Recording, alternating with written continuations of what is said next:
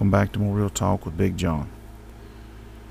I've said in times past that there's a lot of material that we'll cover on this podcast and this platform that aren't necessarily pulpit appropriate. Again, not because they're inappropriate by nature, but because some of the comments or some of the thoughts aren't really worthy to be used from behind that desk. And one of them is this. Many times in the past, while riding my motorcycle, I've noticed a certain amount of camaraderie between other motorcyclists and myself, and these people are people that I don't know whatsoever most of the time. And if you ride a motorcycle, you know what I'm going to say, but if you don't ride a motorcycle, maybe you can think back on some times you've been driving or riding with somebody, and maybe you've been behind a motorcycle, and I'll set the scene for you. There's a guy in front of you. He's riding a motorcycle. Let's say it's a style that looks like a racing bike. There's a varying different kinds of adjectives people use to declare those bikes, but for the sake of, we'll call it a sport bike and leave it at that. So the guy on the sport bike in front of you, dressed head to toe in riding gear, very professional looking. Oncoming traffic, there drives a man with a half helmet on, a big leather vest, boots, denim, and that's the extent of his PPE.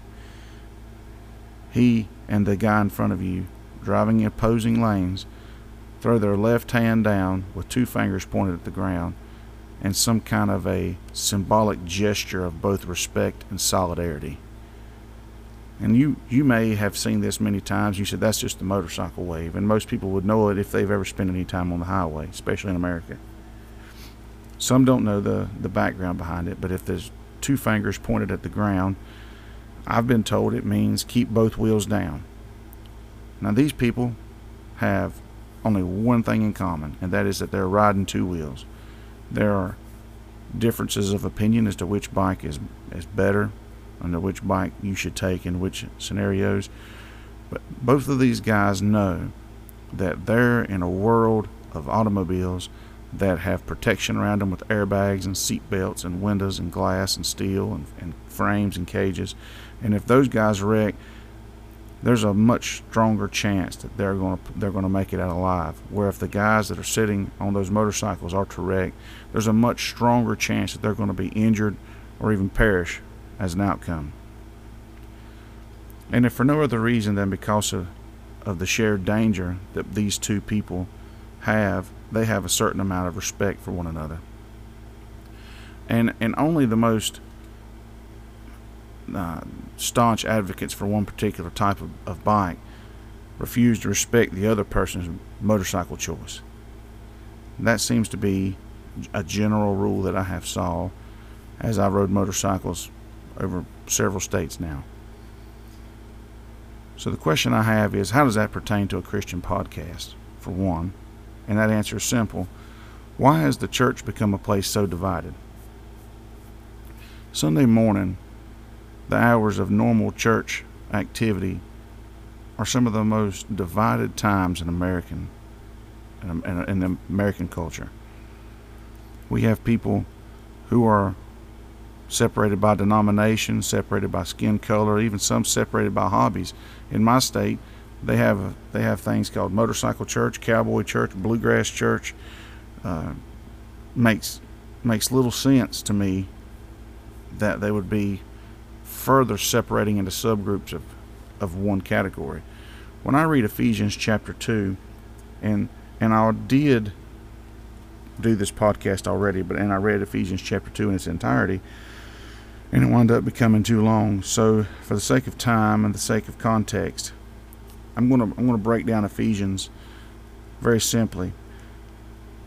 You've been saved by grace. If you're in fact saved, you've been saved by grace through faith, lest any man should boast. I want to get that scripture that everybody knows up front and out forward, because I think that that's a basic foundational statement for all who claim to be Christian. And if we don't accept that, we can't classify ourselves as Christian.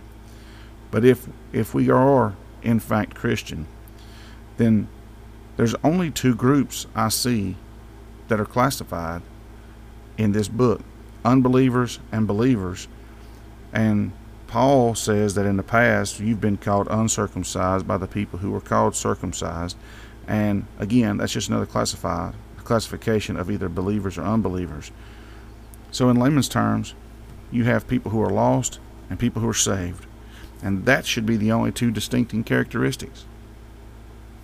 By and large, it is believed, and I think it's accurate, that the minority of the people on this earth are those who are saved.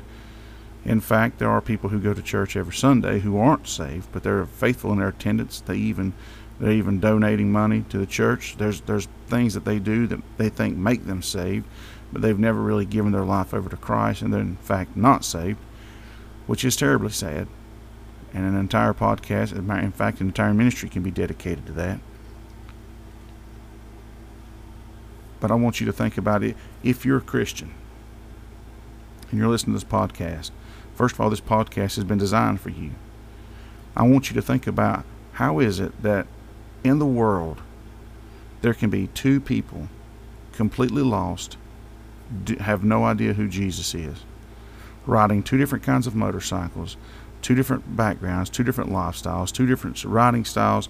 These guys have nothing in common except the fact that they both choose to drive a motorized vehicle that you sit atop and beneath you lie two wheels.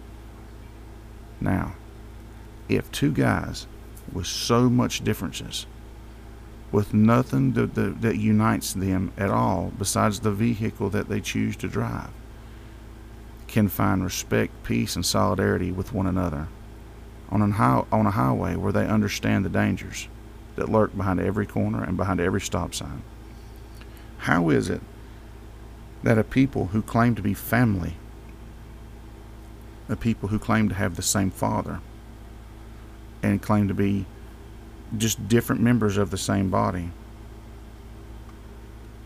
not show the same respect and solidarity with one another? And that's something that's kind of been on my mind for a little bit. In our Sunday school class yesterday, we talked about this to some degree. How is it that we can allow ourselves to become so divided? Sometimes there are reasons that we can't walk together, and I think that those reasons that we can't walk together need to be put under the blood and prayed through. The thing that separates us from the world must be Jesus. It must be Jesus. It has to be His Word. The Holy Ghost has to make us alive in Christ, drawing us to the Father, making us more like Him, always pushing us and driving us into a deeper walk with Christ. So few of those things that I just said should separate Christians. In fact, I'd say that those things can't separate Christians. We shouldn't give the enemy any ground in our family. Our family should be one. So let's take a lesson from a couple of guys on a motorcycle. You may disagree on the style of music that's played. You may come from a different background where maybe you don't appreciate certain gathering styles or lighting arrangements. Give respect that we have the same Father. If we in fact do have the same Father, give a peaceful salutatory greeting at our passing. And above all, let love endure. Let's take a lesson from those guys on the motorcycle. Thank you for listening. I'm Big John.